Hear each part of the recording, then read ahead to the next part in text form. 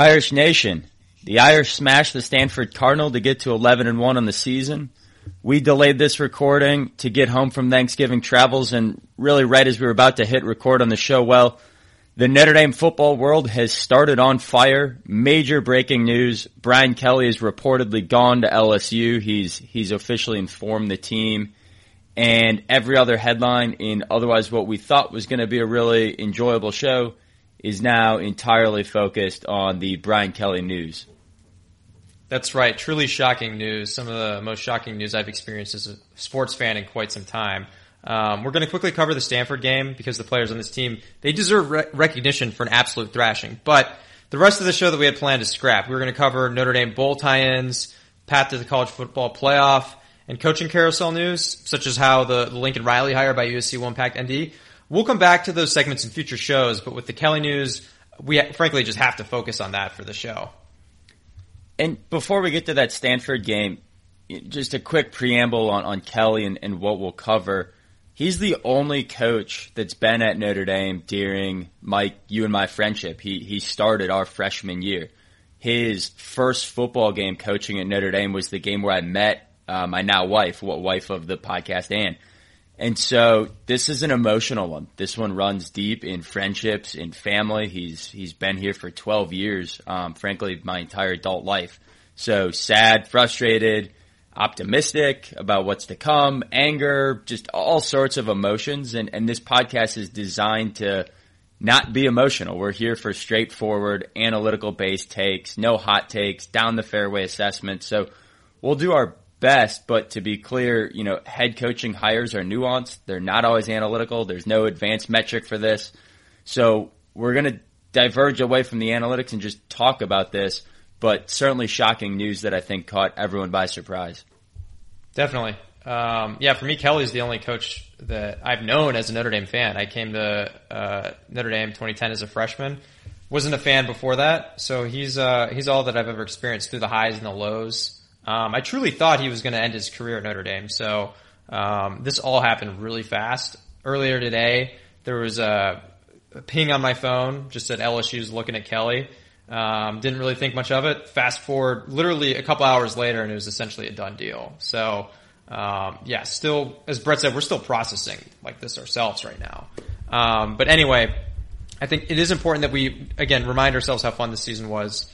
We went from what looked like it could be a 7 or 8 win rebuilding year to a just thorough dismantling of the November schedule. To get to 11-1, it's just been a blast covering this team for our first season in this podcast. We said this last week, but again, huge thank you to our fans for helping us get to this point. If you haven't already, please go on Apple, Spotify, Google, wherever you listen to the show, and subscribe. Follow us. Get those automatic downloads. It really does help us. And then also drop us a review, rate us, tweet us. It's been a blast going through the season with each of you, and we love all the support we've gotten. All right, with that, let's dive into the Stanford game, and then we'll get back to all things Brian Kelly related and the now vacant Notre Dame head coaching position. Where your name is brought up is where they probably want you to look, so you're not looking where you should be looking. It's just smokescreen. It's just, this time of the year where, throw names out there so people don't look where they're supposed to look. 45-14. And that was closer than it really appeared. This was actually 24-0 at the half. Stanford generated just 2 first downs in the first half and just had no answer for Marcus Freeman's defense. And then Jack Cohn did the rest. And he finally scored on his opening drive, something that Tom Rees hadn't done since the Toledo game. And from that point, Notre Dame just didn't look back.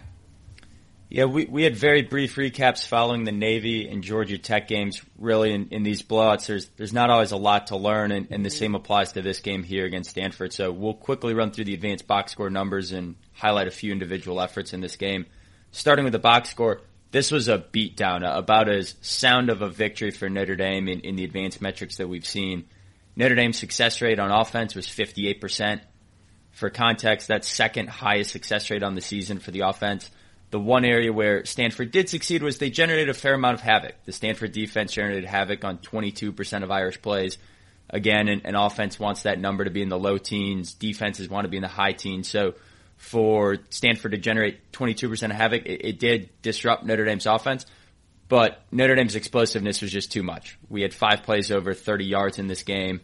We move the ball at will, so about 2/3 of the time when you're having success plays and you're combining that with big, chunky 30-yard completions, 60-yard completions, it really just carved up Stanford in the big play game, but both running and passing really all night.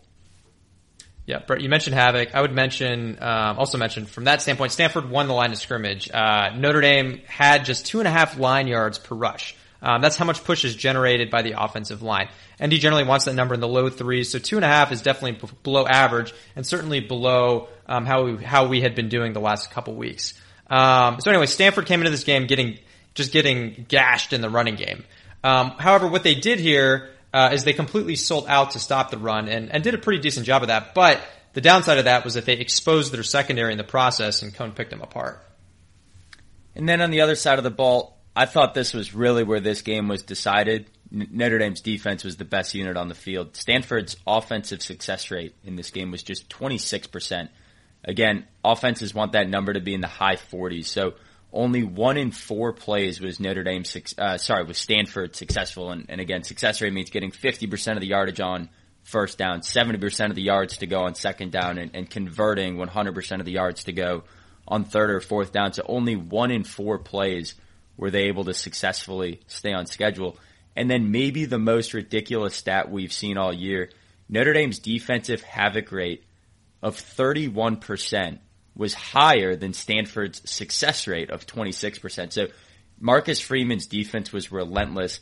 They were getting more disruptive plays where we were moving Stanford backwards than Stanford was having successful plays moving forward. That is something we have not seen this year. It's statistically very rare to see and just shows how dominant this game truly was for the Notre Dame defense.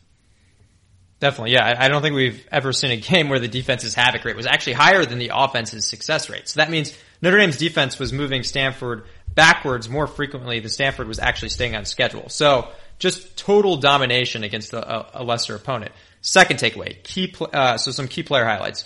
Let's start with the defense. Great night for the Ademilola brothers. Maybe, hopefully not, but potentially the last time they'll play together. Both graded out at 82 and 79. Those were the 2 highest grades on defense, and each actually recorded a sack. And then the secondary also played great. I don't really understand the Pro Football Focus grades that had Clarence Lewis at a 73 and Tariq Bracy at 68, and then also Cam Hart at 65. I thought they were phenomenal and all should have been in the 80s. Collectively, they were targeted 13 times, gave up 8 completions for a total of 30 yards. 30 yards and 8 completions. That's pretty impressive if you ask me. They only allowed 1 completion longer than 7 yards and 0 missed tackles from them throughout the game. Yeah, great night across the board on the defense. Thought the defensive line, as you highlighted, was getting all over the place, and the secondary just didn't give up an inch in this game. On offense, no surprise, some really solid grades. 11 players graded out at 69 or higher.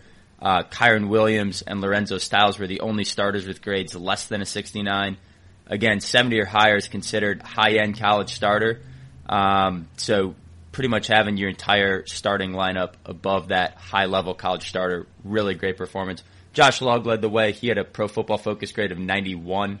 He was joined by Cade Madden at a grade of 83. So offensive line, another great night. And then Jack Cohn, we've been praising him now for the last month and a half, continues with another great game, a grade of 79. Adjusted completion percentage was 82%. We highlighted this stat the last few weeks. Adjusted completion percentage basically throws out drops and throwaway incompletions. Anything in the 80s is really elite. The leading passer in the country is at 83% in this category. Cohn at 82% in this game. He's been over 80%, I think, now 5 weeks in a row. So his accuracy has just been absolutely phenomenal here in the second half of the year and just really continues to master this faster tempo offense with Tom Rees. Definitely. Since the bye week, it's been as good as we could have hoped for from Jack Cohn. In terms of other guys that we missed, Kyron Williams. So not a great grade in this game, but as we mentioned, Stanford clearly set out to stop him, and he still got 94 yards from scrimmage and 2 touchdowns. Buckner looked good in garbage time, Pro Football Focus grade of 83. Again, that's an elite grade. And another thing, Mike Mayer, he set the ND single season record for receptions by a tight end. He goes for over 100 yards in this game, which is notable for a school like Notre Dame, which is tight end U. So continuing to climb up these leaderboards at the tight end position. And then we have Kevin Austin, Pro Football Focus grade of 78 and round to 125 yards on the night. Most importantly, Austin's last drop was against USC on an early third down. He's someone who's flagged as an inconsistent performer earlier on, including by this podcast. And he's proved us all wrong lately and been Mr. Consistent down the stretch. 5th straight game with a Pro Football Focus grade of 70 or higher. Yeah, really, really pumped to see Kevin Austin come into his own as a leader in the passing game. I'll be the first to admit it. We were hard on him and wasn't sure if he was really that go-to number one receiver. He's played like it, and that's been really fun to see that for a guy who's battled injuries in his career, battled trying to break through the depth chart, now really coming to his own as a senior. Just special to see. On score predictions for this game, shout out to Jim. He had the closest prediction in our Twitter contest. And Mike, both you and me successfully guessed Notre Dame would cover. That moves me to 9-2 against the spread. So drinks on me as I continue my run in Las Vegas. And then Mike, shout out, man. You predicted 43-15. So close to getting that perfect prediction of 45-14. But well done. You definitely had the best pick of the week.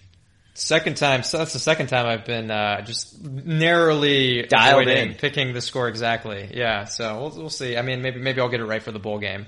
Okay, and then I guess one other thing to add in our next show, we're going to go through season grades by unit. A recurring theme for this team is the midseason improvement. We talked about the shift in the offensive scheme a lot. Really, the meteoric change in trajectory on the offensive side of the ball. The stat we talk about the most is success rate. So how often do you stay on schedule? That means 50% of yards on a first down, 70% of yards on second down, then 100% of the yards on third and fourth down. So basically getting the first down when you have a third and fourth down play. If you have a higher success rate than the other team, that means you're generally going to win football games. Havoc rate matters too, explosiveness matters, but those are the equalizers. Success rate is the biggest factor that wins football games consistently. And Indy's offensive success rate in the first 6 weeks of the season was 39%, which was 102nd in the country. However, that jumped to 50% in the last 6 weeks of the season, which is good for 12th in the country. Again, we get it. No Cincy or Wisconsin in the back half, but that is a ridiculous improvement by Tommy Rees in the offense. For sure. Huge storyline for Notre Dame this season. It's a great foundation. It seems like Marcus Freeman has kept this a top 20 defense really start to finish throughout the year. The offense is what really needed to improve from beginning of the year to where they are now, and they did. And so whether we get into a New Year's Six Bowl, whether we get into a college football playoff appearance, really no matter who the head coach is on the sidelines next year, pending some real catastrophe, there's a really great foundation for this program going forward, which is a great segue into our next segment where we've now got to discuss the breaking news that Brian Kelly is no longer the head football coach at Notre Dame. Other than retiring from your current profession, could you see yourself leaving Notre Dame of your own volition? No. Unless that fairy godmother comes by with that, $250 million check, my wife would want to take a look at it first. I'd have to run it by her. The coaching carousel. We had prepped for this show. We were ready to hit record, and we did have an entire segment on whether or not Brian Kelly would leave, and our resounding answer was no. And then we were going to talk about if Marcus Freeman might leave, and the answer was maybe. And then we were going to talk about the impact of Lincoln Riley's hire at USC and what that might have done for Notre Dame. And all of that is thrown out the window. The news of the day is Brian Kelly. Of course, a few weeks ago, he has the infamous quote that it's going to take a fairy godmother to offer him $250 million to do anything but retire at Notre Dame. And it sure looks like LSU maybe didn't come up with $250 million, but they might have gotten close, and Brian Kelly is out the door. He's gone at ND, and he will be announced likely tomorrow as we're recording this podcast, the newest head football coach for Louisiana State University. Yep. Unfortunately, this is a done deal. Kelly already informed the team that he's leaving. However, I think before we kind of get into this a little bit more, I think it's good to take a step back and kick things off and take scope of what actually led to this moment. So Brian Kelly, he's been rumored to be a top choice over the last few weeks. So that leads to questions in press conferences, reporters asking questions about job openings, things like that. Kelly actually, as Brett mentioned, had a joke 2 weeks ago that he and his wife were building a new house near campus, and that it would take, like $250 million to get him to consider something with his wife. And then right after he said that, you start seeing these big contracts start rolling in. Michigan State gives Mel Tucker, who really has had just one good year at this point, and got handled pretty badly by Ohio State near the end of it too. $95 million, 10 years fully guaranteed contract. Then after that, LSU not only swings and misses on Kelly, they'd actually reached out to him earlier, about a month ago. He turned them down. They got turned down by Jimbo Fisher, and then most recently, they made a really big offer to Lincoln Riley. Lincoln Riley turns it down, shocks the world, goes to USC. His deal is rumored to have topped Tucker's, worth $110 million. 10 years fully guaranteed with all sorts of perks. They're apparently getting him a $6 million house in LA. His family just gets full access to a private jet 24/7, which is no small sum. Just loaded with all sorts of incentives. So these contracts keeping bigger and bigger. The Lincoln Riley moves just, like that hire just breaks. And then, you're hearing rumors that LSU is desperate. They don't want to look bad. They got to get the coaching hire right. They're willing to spend more money than maybe even USC was. Then it just keeps boiling. Then you start hearing, rumors about Brian Kelly, potentially receiving interest from LSU again. It just all came together really fast. Yeah, and I think the big thing there too is just how desperate LSU was at this point in their searching process. When Tennessee a couple years ago went through the Jeremy Pruitt fire and couldn't come up with a searching hire, and a bunch of people started turning them down, right?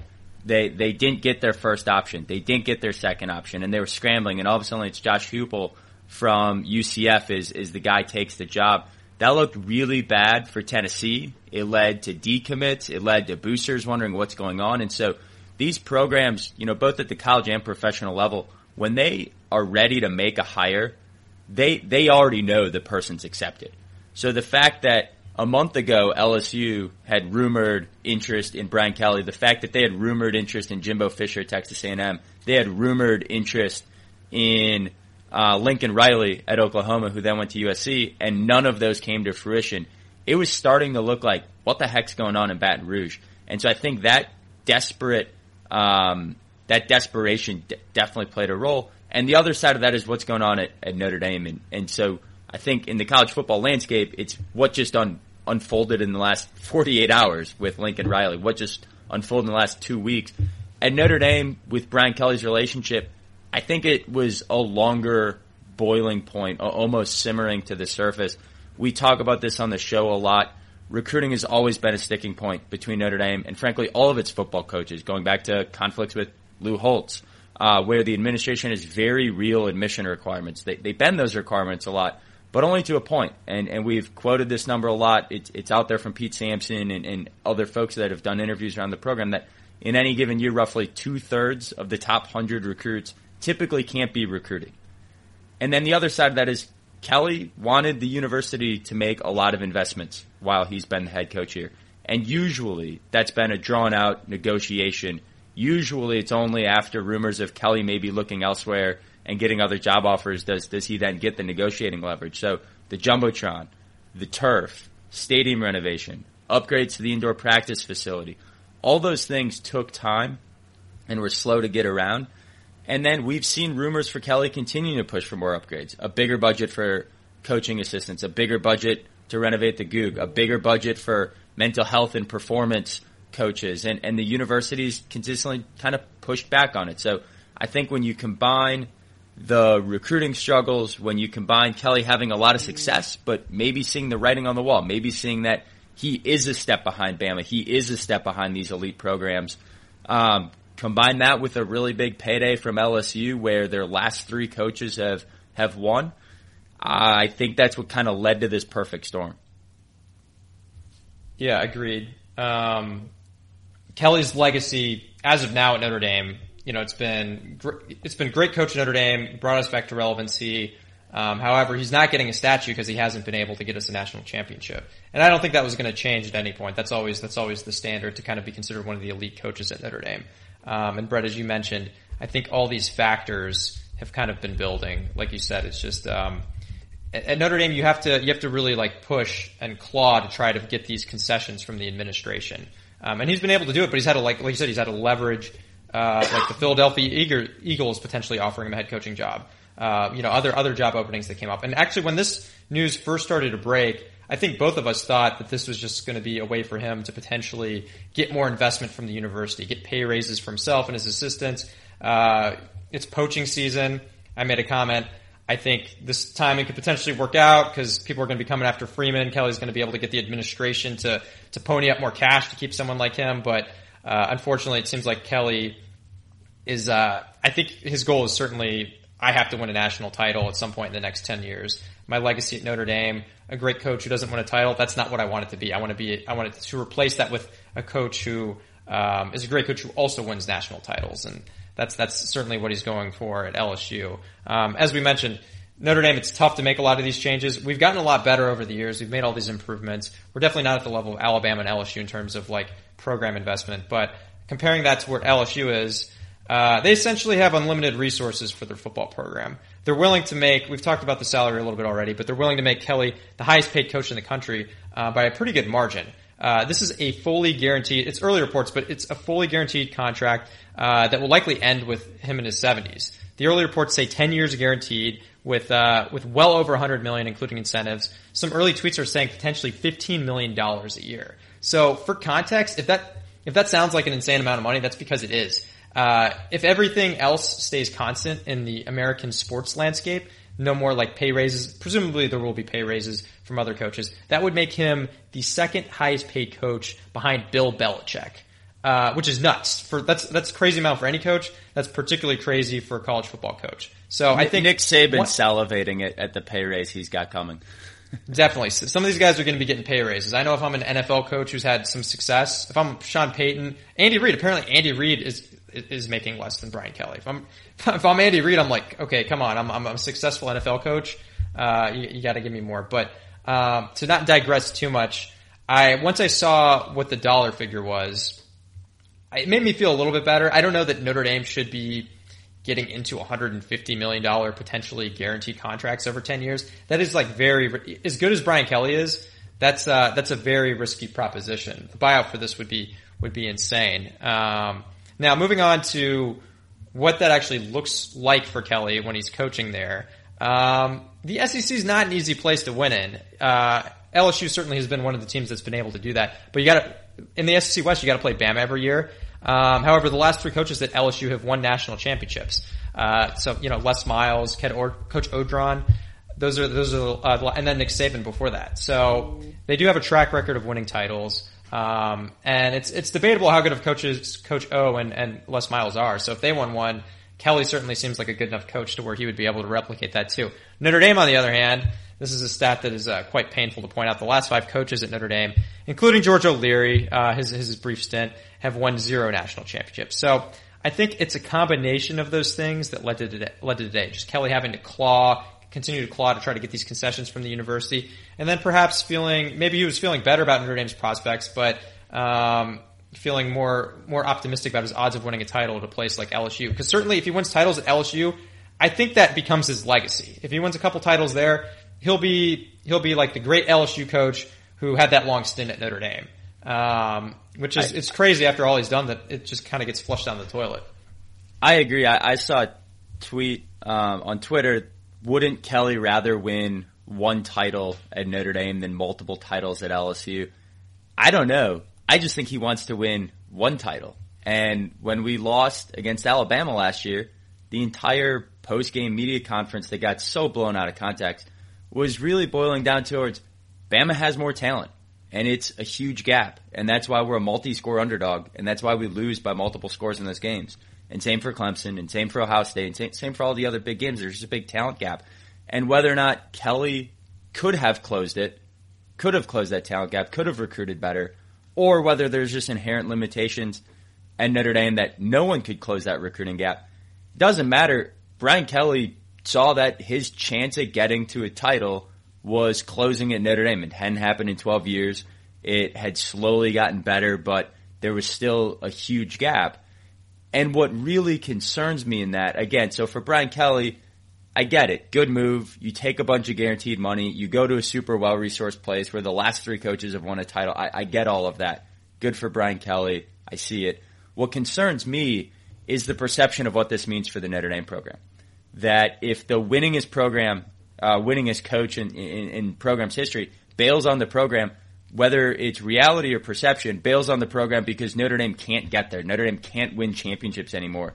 And just to be 100% clear, I do think Notre Dame can win championships. I do think Kelly and Freeman and Reese were moving in the right direction, and we were breaking through on recruiting, and we were slowly getting there. Nothing to do with independence, nothing to do with NBC, nothing to do with all that other stuff, but just the recruiting challenges in Notre Dame. If that perception is why Kelly left, or why we never got over the hump with Kelly, and then he does go and win a championship at LSU, I think that really hurts the program long term. I think that hurts who we can recruit. I think that hurts who we can retain for coaching. And this might not be viewed as the holy grail of college football jobs anymore. It might be viewed as just another job. It might be viewed as Nebraska or Miami or just another job of a program that's waffled. And so all the more reason why I think this is a really critical hire for Notre Dame to get this one right, stay relevant, keep winning 10 games a year. And I think we kind of got to hope Brian Kelly fails, or it's going to be a judgment on Notre Dame and not on Brian Kelly. Definitely. I think any blue blood in particular, any like nightmare scenario for them is their coach getting poached by another top tier program, and that's happened twice. That's happened twice in the last 24 hours, basically, which is pretty crazy. I know. We were kind of like, we were talking about Oklahoma and how crazy that was. But, yeah, I mean, I think if these coaches see an opportunity, to potentially, upgrade their chances of winning a title, potentially upgrade the amount of money they're making, even if they, have like well-established roots, they've been there for a long time, it seems like, you almost expect them to leave. If everything is kind of in the works, to just make it that much easier for them.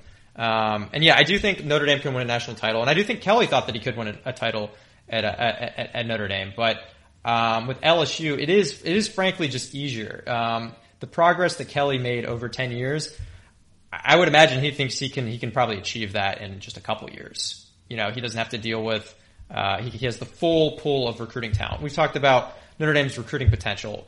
What could it be when they're optimizing it? And we landed somewhere around top 5 classes are possible. Maybe top 3 classes, but getting the number 1 class, that's something that would be a very hard proposition at Notre Dame. At LSU, if you get that humming, it'd almost be expected that you would get top 3 classes every year, and you'd have the potential for a number 1 class in many situations. So, all of this is working in Kelly's favor. So it makes sense. And then of course, like we said, the money. So that's, it's hard to turn down that much money. It's a life-changing amount of money. Notre Dame, we had given him some extensions here and there, but I don't think we'd be willing to give him 10 million or 10 years guaranteed, essentially. But yeah, so again, shocking that it happened. When you take a step back and look, I get why he did it. It certainly does not make it any easier. And I'm with you, Brett. I think we got to root for him to fail. If he doesn't do well there, then maybe that, relative to Notre Dame, makes LSU look not quite as good as a program. It makes us look perhaps more of a legit marquee program compared to the others. Yeah, I mean, you mentioned recruiting. So before Coach O won a championship, it wasn't clear that he was going to stick around LSU, right? He was on the hot seat going into that season. And despite being on the hot seat, his 2018 recruiting class was number 15. His 2019 recruiting class was number 5. So like LSU can have a football coach on the hot seat, and a number 5 recruiting class would be the second best that Notre Dame's done since recruiting rankings were around. Number 3rd best.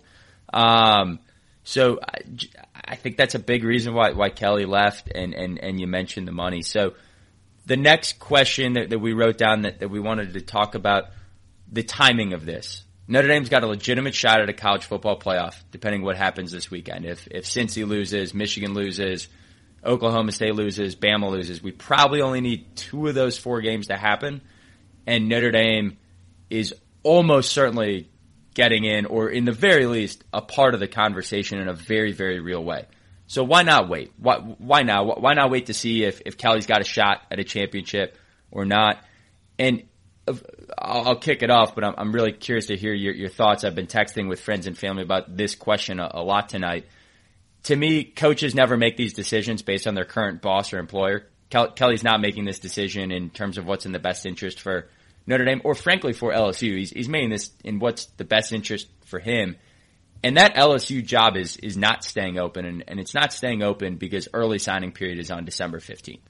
And so in 15 days, LSU needs to put together a recruiting class, and to do so, they need a head coach. If you don't have a head coach, you're not getting recruits to sign. And so this job is open today, and it's not going to be there in a week, and I think that exploding offer nature of this is what really pressed Kelly to do this now. The flip side of that is Brian Kelly's a jerk or not loyal or whatever else.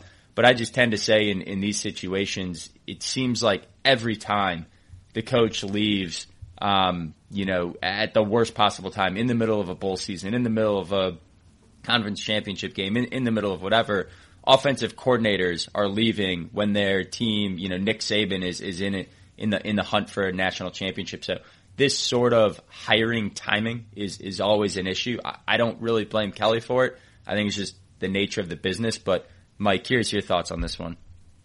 Yeah, no, I agree. I mean, I think if you put yourself in these coaches' positions, they've already moved on to their next job. If they already know that they're going to do whatever possible to make sure they can be as successful as they can. And one way to do that, like if Kelly essentially gave LSU his word that he would join them after he finds out if we're in the college football playoff, or if we make the college football playoff, whenever that's over. And they were like, okay, fine. Like, you can join afterwards. Essentially what that would mean is the recruiting class would be much worse than if he joined, immediately, essentially. So he's coming in, you're already a little bit behind. And then you'll probably just naturally not have as much focus for the, for the games that you have coming up. So yeah, I mean, I think from that standpoint, yeah, it makes sense. He's going to try to optimize what he can do with LSU. And then, like Brett, you said, with these exploding offers, they're going to do whatever they can to maximize the recruiting class and like get on track as quickly as possible. I wish there were some rules to this where, you couldn't hire someone between these dates or something like that, but that just doesn't exist. It's pretty much the Wild West. And again, when you're cutting, checks that could be as high as $150 million, you're not going to be thinking too much about, your former employer, which is a shame. And this is what happened to Cincinnati when we took Kelly, 10 years ago, essentially, back in 2010, 11 years ago. So we've been on both sides of this, and we may be on the other side of this, soon if we hire a coach from another head coach from another top program.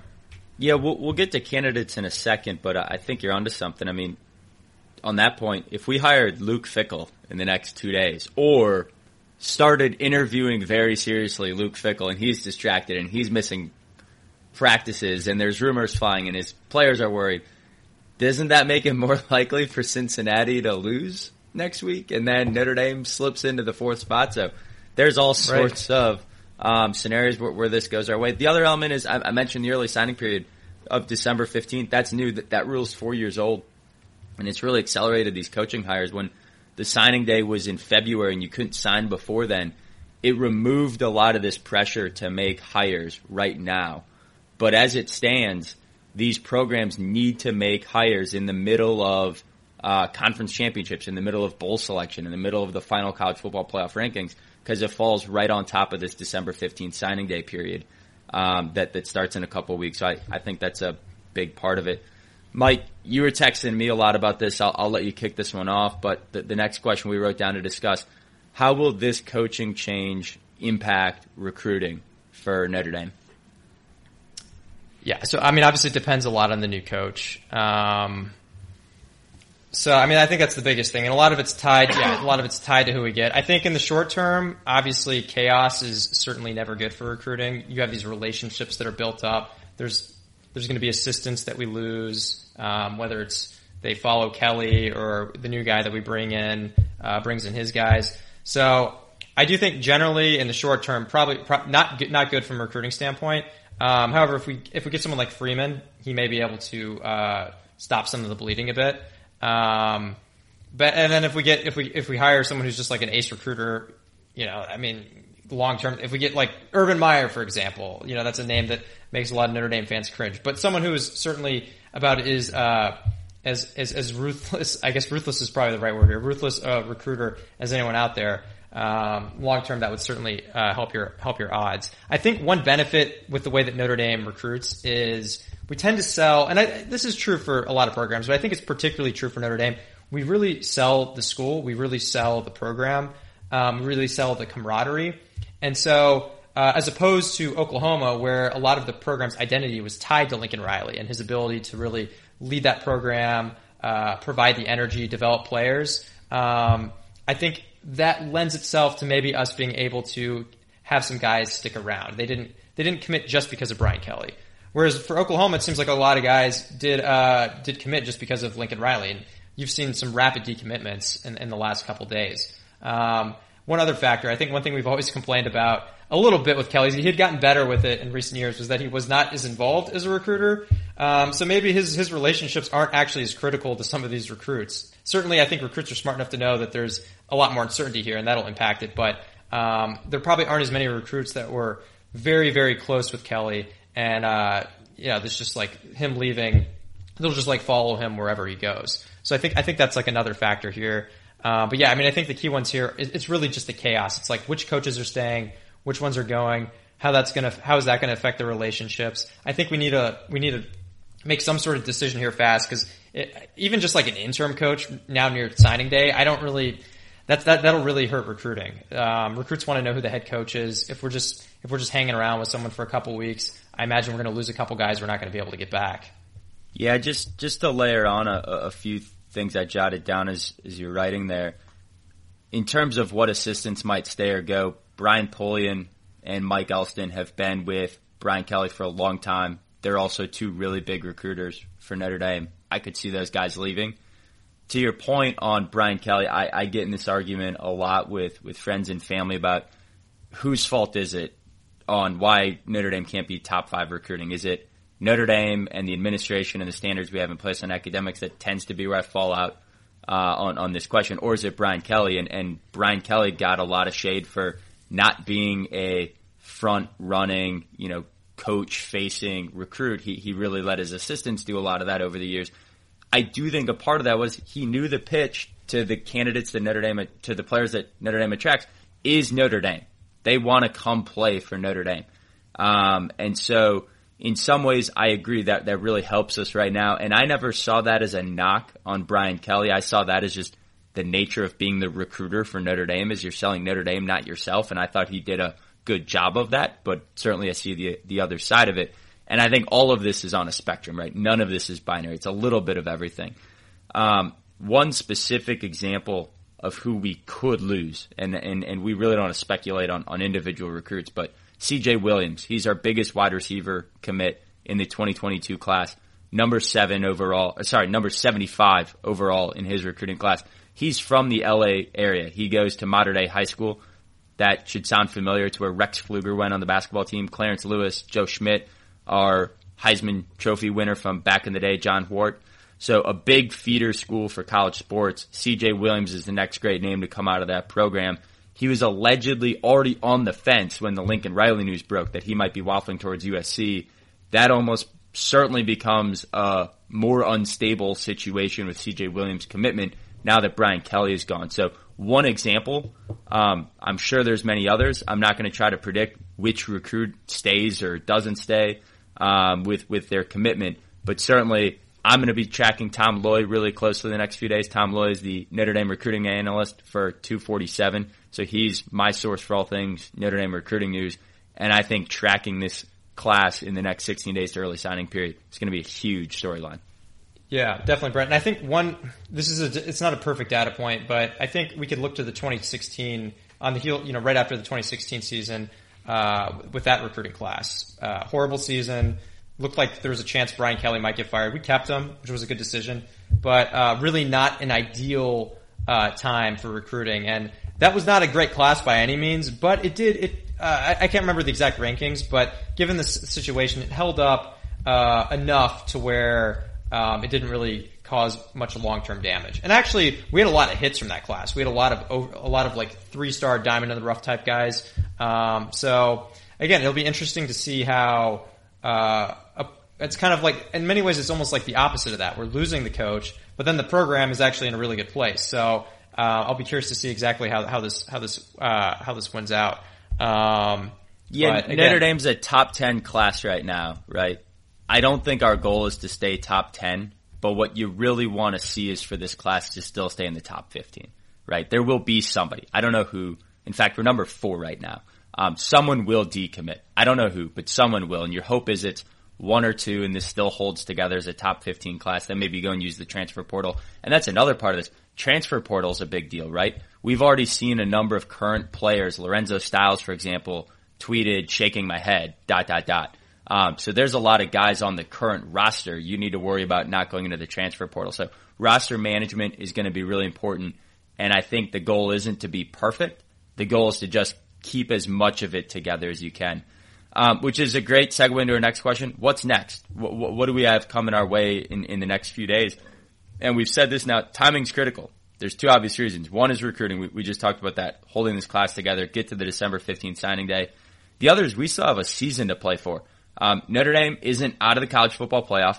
Certainly, I think this impacts the way the committee would think about giving us a spot with an interim coach or a newly hired coach. But that might also be the same for, say, Cincinnati if we get Luke Fickell. And then regardless if we make the playoff, we're in a New Year's Six Bowl. And Notre Dame hasn't won a major bowl game in 28 years. So imagine if the new coach comes in and wins this first game. Their first game at Notre Dame is winning a major bowl game for the Irish for the first time in 28 years. That is a huge storyline to be playing for. That's a huge storyline for Jack Swarbrick, the athletic director, to get this right out of the gate, to get this right quickly. So I think the biggest thing is that timing is critical. This needs to be done in the next, 3 to 4 days, week at the most.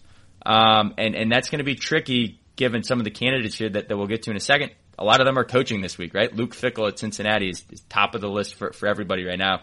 And he's got a game to coach this week to try to get into a college football playoff. He might not be taking interviews. And then you need to say, do I wait on Fickell or do I go to my second candidate? And that's going to be a really, really huge question. Jack Swarbrick's getting paid a lot of money to figure that out, but he's got a very short window to quickly turn around and make some magic happen here. So, Mike, that transitions us to our next question. Who's top of the candidate pool? What's the criteria for this job for Notre Dame? In terms of criteria, you always hear Swarbrick. Certainly when he hired Kelly, the top of the list was someone needs to have head coaching experience. The only exception here would be a highly qualified internal promotion. So I think any highly touted defensive or offensive coordinator, I think frankly that's off the table. Notre Dame's just it's too complex a program to just have someone essentially learning on the job to be able to crack the code. Whereas, like, if it's an internal hire, it's at least someone who is familiar with the program, understands how Kelly used to do things, and you can kind of pass the torch a bit. So again, I think that's something that you generally can't settle on. One benefit now is that the AD and president, it's been very stable from that standpoint for a while. They were really patient with Kelly after a 4-8 campaign. So I think that if you're a top head coaching candidate, I think all of these things are very attractive. You got the stability, the program's been doing really well. We already mentioned the drawbacks. There's the strict standard on admissions, sometimes slow investment in resources. However, I don't know, maybe that changes.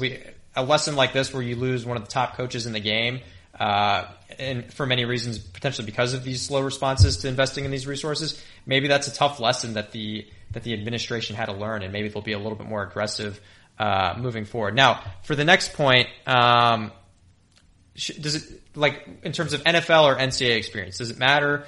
I think you certainly want NCAA experience. You don't want someone who's just a lifelong NFL guy. The risk there is that there's just you're dealing with a different age, a different level of maturity. You have to recruit. In the NFL, everyone there is a professional. there's just like a different standard that the players generally tend to hold themselves to. The NCAA is a little bit different. So I think certainly someone with NFL experience could be good, but we want them to also have NCAA experience. And then the last point here, I think you just need to be a top recruiter. That's really the lifeblood of successful programs. We've talked about that on this podcast. It's been ND's biggest hurdle over times. Kelly really optimized the talent that he got, found a lot of diamonds in the rough. But the one thing that really prevented him from truly winning a national title was being able to recruit at a level of LSU, at a level of Bama, a level of Clemson. So whoever it is, we got to make sure that this person has a really strong emphasis on recruiting. And because I do think you get someone like that who's an ace recruiter. I mean, I don't know, maybe it's someone like Marcus Freeman, someone who can take us to the next level there. I think that is really the next step to take. And I actually do think that we were starting to get there under Kelly. If you talked to me earlier today, I actually had some optimism that in the next couple of years we would be stringing together top 5, maybe even a top 3 class at some point in the next few years. And so then let's dive into the names of who the potential coaches are. In the last couple hours, Mike and I have been texting each other as rapidly as we can to come up with who should be on Jack Swarbrick's coaching list. And there's tons of lists out there, and there's a few obvious names and a few not so obvious names. We came up with a list here. I think we texted out 14 or 15 ideas. So a number of coaching candidates, and we've tried to put them into buckets. The first bucket is, kind of tier 1, first guys to get a call. Tier 2, maybe you even actually prefer these guys in the tier 2 bucket, but might be hard to lure away from their current coaching gigs. And then a group of names we think are on the outside looking in and unlikely for a variety of reasons. So we're going to tick through these. We'll just bounce back and forth, each cover a name and go through the list. The first one that is the top of pretty much every single article right now about this is Luke Fickell, the head football coach at Cincinnati. Notre Dame has hired from Cincinnati before very successfully. Brian Kelly, all-time winningest coach in program's history. And Luke Fickell has put together a college football playoff caliber team. He beat Notre Dame this year. He's had 43 wins in his last 4 seasons. He's Roman Catholic. He's got Midwest ties. He went to Ohio State. He's previously turned down gigs in the Southeast and West Coast, so seems like a perfect match here with the Catholic Midwest coach. The one question is probably around, is he an elite recruiter? Is he going to be any different on the recruiting trail than Brian Kelly? He's got the number 30 class last year. It's tough to measure what the potential is for a group of 5 school, right? How good should Cincinnati's recruiting be? Their incoming class is number 12, which for a group of 5 school, again, with all the success they've had, it should be up there, but number 12 for a group of 5 school is really, really impressive. So relatively limited sample size. It's a bit of an unknown for a group of 5 coach of how great of a recruiter they can truly be, but certainly we've seen how good Freeman can be, and Freeman was on the staff at Cincinnati with Luke Fickell. He learned recruiting from Luke Fickell. So I think that points in a very, very good direction for Fickell's recruiting ability, but that's maybe the one red flag, or yellow flag, if you will. Yeah, I think in terms of retention for coaches, the one guy that we could hire that would make it give us a better chance of being able to retain Freeman would be Fickell. Fickell and Freeman were very close where they were on staff at Cincy, both Ohio guys. So that would be I think that would be one benefit. It's not a given. It's also possible that Freeman could see the Cincinnati job open up and they offer it to him and he leaves. But I do think I think Fickell, one of the first moves that he would make if he joined would be calling up Freeman and trying to get him to stay. And again, I think he would have probably about as good a pitch as anyone. Another factor with Fickell, he spent a lot of time at Ohio State, so that's another top program. As Brett mentioned, he brought up Freeman. So he's been around a lot of very good recruiters. There is some unknowns, certainly though, when you're coming from the G5. It did work well for us last time that we hired a top coach from the G5. So we'll have to see here. But anyways, talking about, Freeman, he's actually the next, person that is on our list, our current defensive coordinator. As Notre Dame fans know, he's a big-time recruiter who's really driven an uptick in the caliber of players that we've gotten particularly on the defensive side of ball. The players love him. He represents the program well. Everyone in the administration seems to be very high on him. However, the biggest thing is inexperience. He's only 35 years old. In the past, certainly around the time that Kelly was hired, this is someone that I don't think Swarbrick would even consider. His mindset was the program is in a state where we need an experienced guy who can rebuild, come in, build up this program brick by brick and make it healthy. And you can't have someone who's never been a head coach doing that. However, we've had 5 straight 10-win seasons. The program is about as healthy as it's been since the Lou Holtz era, whether it's the level of talent, whether it's the level of stability that we mentioned. So that does open up the possibility for a rising star internal hire, and Freeman certainly fits that. Freeman he's passed every single test that he's had as a coach with flying colors. It took him a little time to get the defense sorted out this season as the players adopted the new scheme and style, but once they took it on, the defense has improved dramatically, even with Kyle Hamilton out. And then, as we mentioned, the recruiting has been phenomenal. So he is the type of guy who could carry through the culture that we've built up, stop the bleeding, help retain some of the recruits that we might lose. And again, this guy's seen as a rising star. If we don't retain him, someone else is going to grab him up. It is risky. Again, he's not a head coach, but I think in terms of like internal hires with a rising profile, he has pretty much everything that you would want, short of just short of more experience. For sure, he is the highest risk, highest reward, highest ceiling candidate we'll talk about.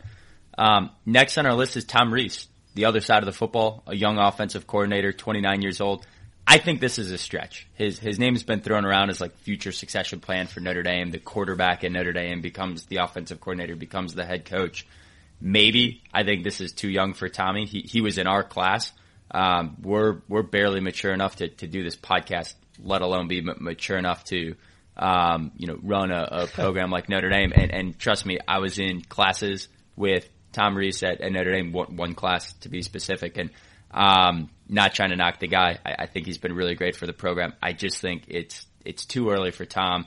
And if you compare the two, Marcus Freeman has put together a top 10, top 15 defensive unit in substantially every metric.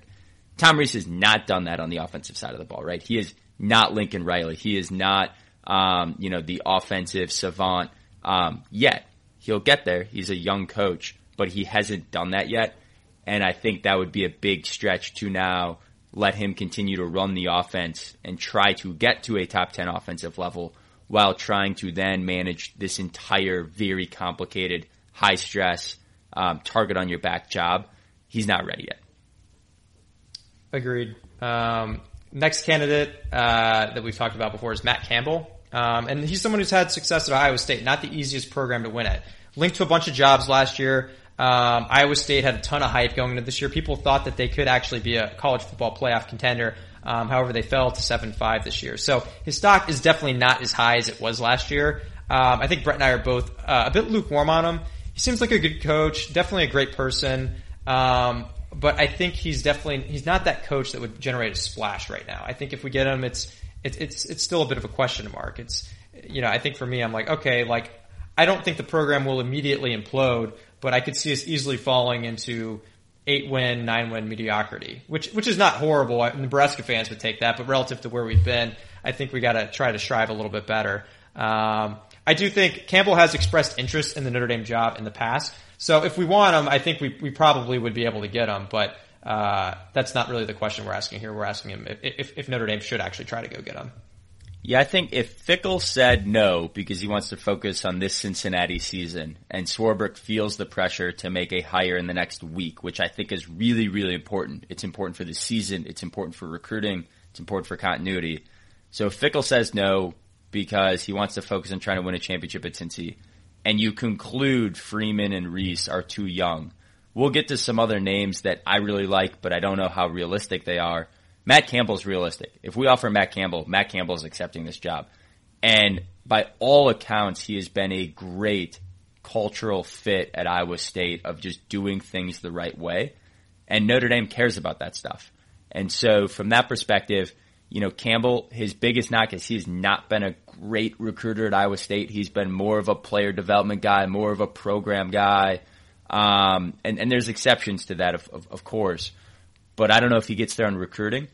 But if Matt Campbell can win 7, 8, 9 games a year and contend for Big 12 championships at Iowa State, at really one of the hardest places to consistently win in Power 5 conferences, I would imagine with the resources he does really well at Notre Dame, to your point, that might be 9, 10 games a year I don't think Matt Campbell strikes me, at least right now, as a surefire bet to really put us above where we were with Brian Kelly, and I think that should be the standard. Turning to some other, yep. Yeah, I was going to say, Brett, I think we're in a healthier place than we were when Brian Kelly started, but I would say I would almost expect it to be just kind of like those Brian Kelly teams, 2010, 2011, just kind of those like forgettable years where we're a solid team, but we don't really have the firepower to really break through. But you never know. I mean, guys come in and can surprise. Exactly. Couple other names. So that was our top tier list: Freeman, Reese, Campbell, Luke Fickell. We think those are 4 guys that are getting the first calls or the first evaluations by Jack Swarbrick. Other potential candidates that are at the top of our list, guys we would be really excited about. First one, Cliff Kingsbury, head coach for the Arizona Cardinals. He's leading the Cardinals right now to the best record in the NFL this year. He's 42 years old, so young, up-and-coming coach still. But with that head coaching experience in a way that Marcus Freeman doesn't have yet, 7 years as junior. Before that, he was a head coach at Texas Tech. He successfully ran the air raid offense there. Texas Tech's a hard place to win, but did pretty well and now moved on to the NFL. And maybe just as importantly before that, which is crazy he's done all of this by the age of 42, but he was the offensive coordinator at the University of Houston when he was the quarterback's coach as well for Case Keenum when Keenum set NCAA passing records. Then he followed Houston's coach Kevin Sumlin over to Texas A&M where he was the offensive coordinator and quarterback's coach for Johnny Manziel when Manziel won a Heisman Trophy. So Kingsbury is legit. He's an incredible offensive mind. If you paired him with a guy like Marcus Freeman, I mean, what a 1-2 punch for a coaching staff. I don't know if you get Kingsbury to leave the NFL. I think you'd have to pay him a massive amount of money. And it's unclear if Notre Dame's willing to, really be the highest bidder in these processes. There's a big question if we really just got outbid for Kelly. And I think that's a real consideration. But if Kingsbury would be interested, if Swarbrick and Notre Dame would be interested in paying the right amount of money, I get really excited about that potential. Yeah, I mean, that would be exciting. I do think if you have a top team in the NFL, you'd be pretty crazy to take any college coaching job. It's not very often that you get the opportunity to coach just one of the top football teams anywhere, especially one as exciting as the Arizona Cardinals. But yeah, Kingsbury, I think he would be, if we were able to get him, I think he'd be kind of another version of Lincoln Riley, but one that's proven himself at the top levels at this point.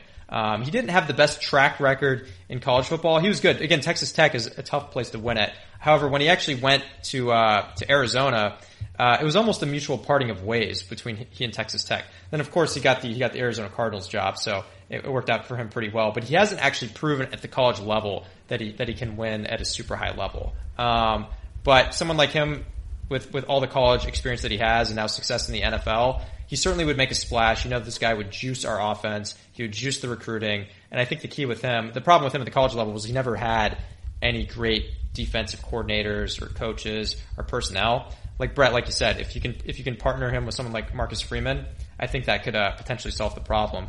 The next coach we talked about, another NFL guy, Matt Rule with the Carolina Panthers. He checks a lot of the boxes. Previously coached at Baylor and Temple, a lot of success at the college level. He's had success in the NFL.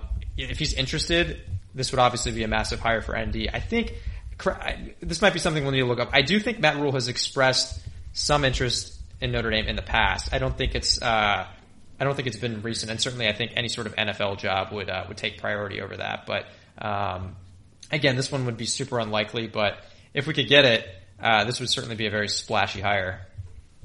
For sure, and the other that we put in this sort of second tier of splashy hires we really like, but don't know if they're possible, Brent Venables. He is the longtime defensive coordinator for Dabo Swinney at Clemson, and so if you think about what Clemson's done in the last decade, Brent Venables to Dabo Swinney is sort of like Kirby Smart to Nick Saban, right? So big-time defensive coordinator at the college level, big-time recruiter, big-time success story in big games where Brian Kelly struggled. Brent Venables has been winning those as a defensive coordinator now at Clemson for a long time. However, he's currently being rumored for the Oklahoma job. Venables back in the day was an assistant for Bob Stoops, former Oklahoma head coach who's actually stepping in as the interim coach for Oklahoma. So Don't know if Venables is available, but if he is, that would be a big-time hire. So, again, this second tier of guys, big splashy hires, we think they'd be great for the program. We think they might even be in this sort of upgrade relative to Brian Kelly category. Just don't know how possible they are. Some other names floating out there that we think are on the outside looking in. We'll tick through these quickly. Urban Meyer, he's being announced everywhere. I think Notre Dame would be selling its soul a little bit. Whatever this guy's actually done at other programs off the field, at Florida, at Ohio State. There's an off the field issue this year when he was head coach of the Jacksonville Jaguars. Likely not a cultural fit. That being said, he was an assistant at Notre Dame back in the 90s. He does have Catholic ties. So it's possible he's being linked to this. However, I really, really would be surprised if he was on the short list for Father Jenkins and Jack Swarbrick to pick up the phone call. Yeah, I agree with that, Brett. I will say with Urban Meyer, he has described, this is well documented, he's described Notre Dame as his dream job before, and we definitely would be selling our soul. There's so much baggage that comes with him. But the thing is, if you hire him, you pretty much know your team's going to be good. You'll get some good years out of him. Your recruiting will be top notch. So if this somehow did happen, it wouldn't be the first time that going into a coaching search, a program has probably thought, okay, do we really want to get Urban Meyer? This guy has all these things that have happened. And then they find out he's interested and they talk themselves into it. So I don't think that's going to happen. It's interesting too. He said that Notre Dame was his dream job back in 2004 when he was the coach at Utah. The Notre Dame job was open. We hired Charlie Weiss. Urban Meyer, of course, goes to Florida, wins 2 titles there and another at Ohio State. And so what I think is interesting there is that was 17 years ago, but it comes up every time, right? It comes up every time. Oh, Urban Meyer, Catholic, former Notre Dame assistant, he should go to Notre Dame. What's transgressed since then with his tenure at Florida and the off-the-field issues they had there, and Ohio State and the off-the-field issues they've had there, it has been 17 years since I think we could credibly say the Utah Utes football coach Urban Meyer winning a Fiesta Bowl in 2004 was legitimately linked to the Notre Dame job, and I think what we've seen in the 17 years since is probably not a good match. Yeah, I agree. Yeah, it is interesting because the reason he picked Florida over Notre Dame was because, I mean, it's similar to probably reasons that Brian Kelly is picking LSU right now. He just saw an easier path to win. However, it is interesting that now this is probably is as strong and as healthy as the Notre Dame program has been in a long time. But yeah, I mean, things haven't gone well for him in Jacksonville. I imagine he probably doesn't want to give up on that job so easily anyway. But stranger things have happened. Now, some other guys. Again, a theme with some of these is NFL coaches. Again, a lot of these guys are, like we said, on the outside looking in for various reasons that they're either not good fits or they're just even more of pipe dreams. Matt LaFleur, and this is another pipe dream. Packers head coach, young guy. He was actually Notre Dame's quarterback coach in 2014 with Kelly. But yeah, I mean, again, this seems even more unlikely compared to Rule or Kingsbury, given that he's been around the NFL more in his career. Has certainly had more sustained success and just generally seems more interested in coaching in the NFL. Tony Dungy's another one. He was in the broadcast booth for us last year. Very well respected coach, but he hasn't coached in a while. And he's generally been in the NFL for most of his experience. So this one doesn't really seem like a fit either. John Gruden, kind of just throwing this in as a joke, but yeah, definitely not on the list for an institution like ND, especially given his big scandal of racist texts and emails. So he is from South Bend, so if the scandals hadn't happened, his name might be popping up in these. But certainly right now, he's essentially off limits, and no program should be touching him right now. Yeah, and then I think there's a bunch of other names in college football coaching circles right now that are getting talked about for other jobs. Bill O'Brien, former Penn State coach. Then he went to the Houston Texans and struggled in the NFL. Now he's the offensive coordinator at Alabama and has done really well there. And former Nick Saban offensive coordinators, Lane Kiffin, Steve Sarkisian, that they keep getting jobs, right? So they keep getting Power 5 head coaching jobs. Bill O'Brien has basically only coached under Saban and Bill Belichick in his last 15, 20 years. I don't think that's a good fit given, he didn't get the job done at Penn State.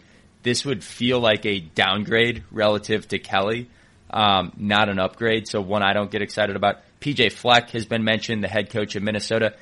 Kind of inconsistent. I think they got to 7-8 wins now this year. They were 500 last year. They got 8-9 wins the year before. So a bit all over the place. Minnesota's a really hard place to win. However, I think the knock on PJ Fleck, similar to some of the other coaches we've mentioned, there's some off the field stuff there. He's got some personal dynamics where there was an affair with his first wife, and I'm not here to judge someone's, off the field personal life, but I do know that factors into criteria at Notre Dame. I tend to think that keeps PJ Fleck on the outside looking in for this job. But certainly an up and coming coach that's been linked to it. And then a bunch of other names. I'll just read through them.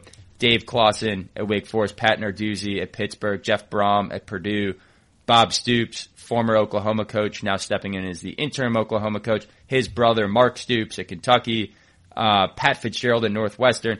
All of these names feel like you'd be settling. All of those names feel like they would either be, kind of the has-beens at other programs like Bob Stoops, or downgrades to what we just had at, in Brian Kelly's tenure. If we wound up with one of those guys, I could talk myself into being a really huge fan of why it was a really great hire. But I think each one of those guys hasn't had sustained success at a Power 5 program, other than maybe Bob Stoops, who's now, retired and would be coming back to the gig. So I think you can squint and make the case, but generally wouldn't feel great about that list of names. Agree. Those guys just don't move the needle. They all have various flaws, whether it's inconsistency, perhaps not a track record of recruiting at a particularly high level. It's just a hire that if we make, I don't think it's going to get our recruits very excited. And sometimes these guys work out. These coaching hires are very tricky, as we mentioned, to predict what will happen. But, I think, if we're getting Pat Narduzzi, who actually I think hates Notre Dame. I'm probably asking myself, what the hell are we doing? I agree. I was just going to turn to our predictions then. Where do we think this actually goes? I think this goes to Luke Fickell. I think that would be a really solid outcome. I don't know if it's a home run, but that's a really solid hire. My second choice would be Freeman, which I think makes me nervous, but I said this earlier. I think he's the best recruiter of the guys we're talking about. I think he came in and did a great job with our defense in year one, an injury-ravaged defense on top of that. But I think this is the highest ceiling, highest risk, so that risk-reward hire that gets me really excited. So my prediction is Fickell 1A, Freeman 1B. I think what I'd really like to see if we could get it is a guy like Matt Rule or Cliff Kingsbury. I think one of those two guys coming out of the NFL with a Rolodex of assistants to pick from and a proven winner at the college stage. I think that would be a massive upgrade from Kelly, a chance to really change the trajectory of the program and make that big step. I just don't think we're going to get it, and I think we're going to be getting Luke Fickell, and that makes me really, really excited, but maybe not the 10 out of 10 hire. What do you think, Mike? Yeah, I'm with you on that. I think realistically, Fickell's probably most likely to be the guy. Again, he's someone who's proven himself at many different stops. He's taken Cincinnati to heights that they've never experienced before. He's recruiting at a level that they've never recruited at Cincinnati. But like you said, Brett, I think you made a good point on the Rolodex of assistants. I don't think, Luke Fickell just hasn't been a head coach long enough. He hasn't been an established head coach in some of the highest positions in college football yet. So he doesn't really have these guys that he can he has a few. Certainly he could maybe keep Freeman around, maybe keep Mickens, although I don't know if you would consider Mickens a top assistant at this point. He's done a good job at Notre Dame, but I don't know that he would be the top card that people are pulling out of the Rolodex. So I think could he continue the success, do a good coaching job? Yes, but a huge component of building a good college football program is just reloading with top assistants. And I think we would probably take a hit in terms of the quality of assistants that we have, at least in the short term, if Fickell takes over. And that was something that was true when Kelly first took over as well. Again, Kelly came from a G5. He didn't exactly have a Rolodex of top assistants. And it's really only been in the last couple of years that I felt that we have had coaching talent as a competitive advantage. Really with like Freeman and before that Lee. That's something that's been more of a recent development. And so I think we would take a step back there.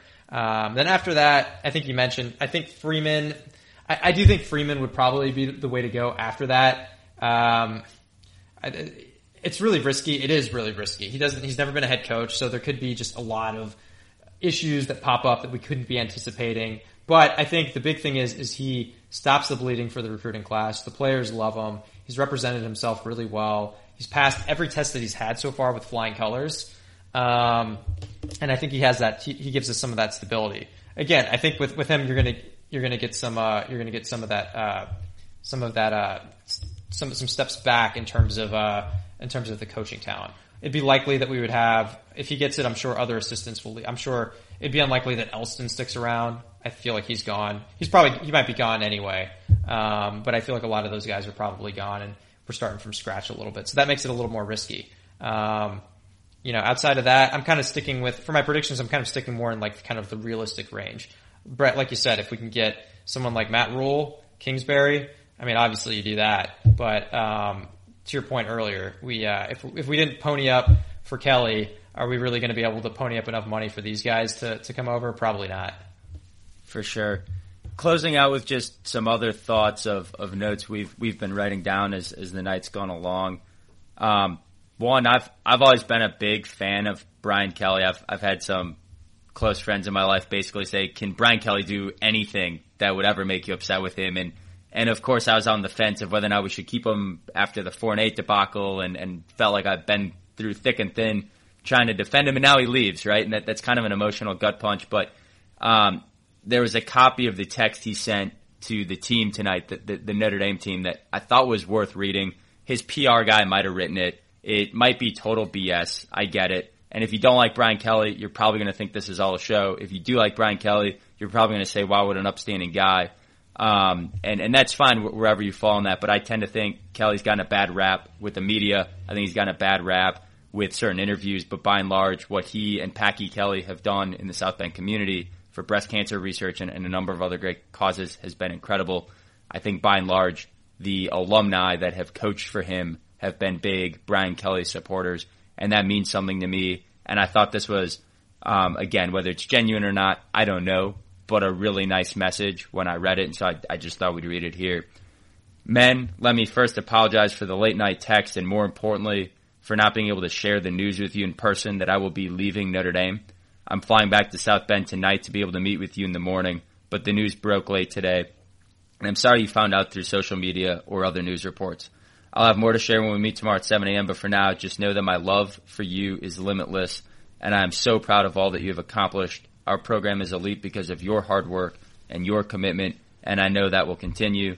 I'll share more in the morning. Again, my sincere apologies for not being able to be the one to share this news with you directly, Coach Kelly. Yeah, I mean, I think you said all the right things there, and yeah, I mean, I'm with you, Brett. I don't think Kelly has never struck me as, I don't know, just an imposter as many people see him. To me, he's always seemed relatively genuine. Again, he keeps his cards close to his vest. It's hard to get a great read on what his actual personality is, but it seems like he's always done the right things. He's always had his players' backs. And I don't think that's any different here. I think he just, again, once I saw the dollar value of the deal that LSU is potentially giving him, it made me feel better. I was like, okay, well, yeah, I mean, we're not going to give him that. So, and I can't blame him for taking a Godfather offer. I mean, they made him an offer he couldn't refuse. He'd be stupid not to take that.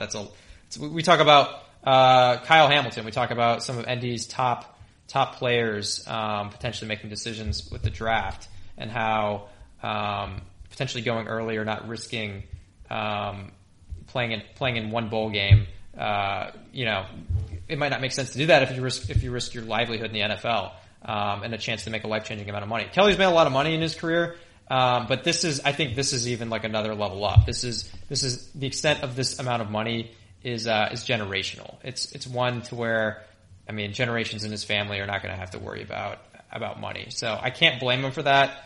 Again, we mentioned that he will be the only person who will be making more of him in the coaching profession will be Belichick, which is crazy to me. LSU it is stupid money, and unfortunately we were on the receiving end of it. I really can't fault them too much. It's really frustrating. Obviously, we're in a chaotic situation. If we knock a coaching hire out of the park, I think we could be fine. But as we talked about before, these coaching hires are very uncertain. They often don't work out. If the program is in a healthy place, they tend to work out. Your odds of success are much higher. So that is like one thing that's going for us that we should point out, is that we've been winning a lot of games. We have a lot of talented guys on the roster. There's been a lot of stability. So in terms of making a successful coaching hire, that's as good a situation as you could ask for. And I think it makes our odds of moving on from this situation successfully better than maybe people are initially thinking. Yeah, go back to episode 7 if you're listening to the show. If you go back to our 7th episode, we had a segment on alternate scenarios if Notre Dame had fired Brian Kelly in 2016, who else we might have hired. And we looked at all Power 5 coaching hires from 2014 to 2017. We didn't look at anything more recent because it was hard to deem if, hire 2 years ago has been successful yet or not. But we said success is getting to a New Year's Six Bowl or having multiple 10-win seasons. And only 22% of those coaching hires were successful from that time period. Limited sample size. There were about 30 hires in that range. Only 22% of the time were they successful. It was 30% of the time if the program was on a good trajectory like Notre Dame is right now. Notre Dame's clearly on a good trajectory. And so that definitely makes your odds better. But the big step back there is coaching hires are tough.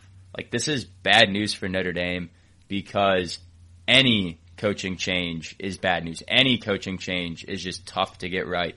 And so first and foremost, this is bad news for the program. It adds uncertainty to what was otherwise a very stable, consistent program. The other thing, though, that I'd say is it might have been time to move on from Brian Kelly, and maybe this is the best way that Brian Kelly goes out. And by that I mean Kelly has now been here for 12 years without a national championship, and since 2000, no one has been at a program that long and won their first title. Not going to tick through all of these, but the vast majority of coaches have won in their first, second, third, or fourth years. That includes Coach O, Urban Meyer twice, Jimbo Fisher, Gene Chizik, Nick Saban twice, Les Miles, Pete Carroll, Jim Tressel, Larry Coker, and Bob Stoops all won within their first 4 seasons. The exceptions to that, Dabo won his first 8 years in at Clemson, although he was sort of a succession hire of Tommy Bowden. And then Mac Brown won his title at Texas in his 8th year. So really, with rare exceptions in the last 2 decades, have you seen sort of this career coach finally get over the hump at his current employer. And so Brian Kelly, statistically speaking, wasn't going to get there if he didn't get there in the first 12 years. And this feels like as good of time as any for Notre Dame to move on and find that next coach to get over that hump. But suffice to say, tonight, it sucks, it's emotional, it's frustrating. We get all sides of this equation and a lot of uncertainty ahead for the Notre Dame program here in the next week. Yeah, and maybe we don't hemorrhage as many players as we're thinking might be possible through the transfer portal because of that. I think the players currently on the team, they know what they have coming back. They know that this was a team that was poised to make some college football playoff runs in the next couple of years, and it's not a situation where the house is on fire and everyone's just trying to get out, and they don't have a chance of having a productive college football career. This is one where you get the right guy in, and this is a team that could make a run in the next couple of years. So I think that helps with keeping guys from transferring, and I think that, again, looping back to the coaching search, I also think that makes it easier to lure in a new head coach. So, but yeah, like as Brett said, obviously not fun. This is just an element of risk that didn't exist earlier today, and it exists now. That's never good. But the silver lining perhaps is for those fans who always wanted Brian Kelly gone and thought we could upgrade. Well, you're going to get your wish now, and hey, maybe you're right. Maybe we'll get someone in who can put this program into overcharge. So with that, we're going to wrap up the show this week. We are way over time now, running at about an hour, 20 minutes, but thanks for staying with us. We will be back. We will continue to do our best to have shows as more news unfolds on who Brian Kelly might replace. Who might replace Brian Kelly as the next Notre Dame football head coach. We'll also continue to monitor recruiting news. And then, most importantly, we really want to come back and celebrate this team. What an absolute awesome regular season, New Year's Six bowl or college football playoff awaits. We'll be tracking all that news, but circle back with a season-ending recap here in the next couple of weeks. Gyrish.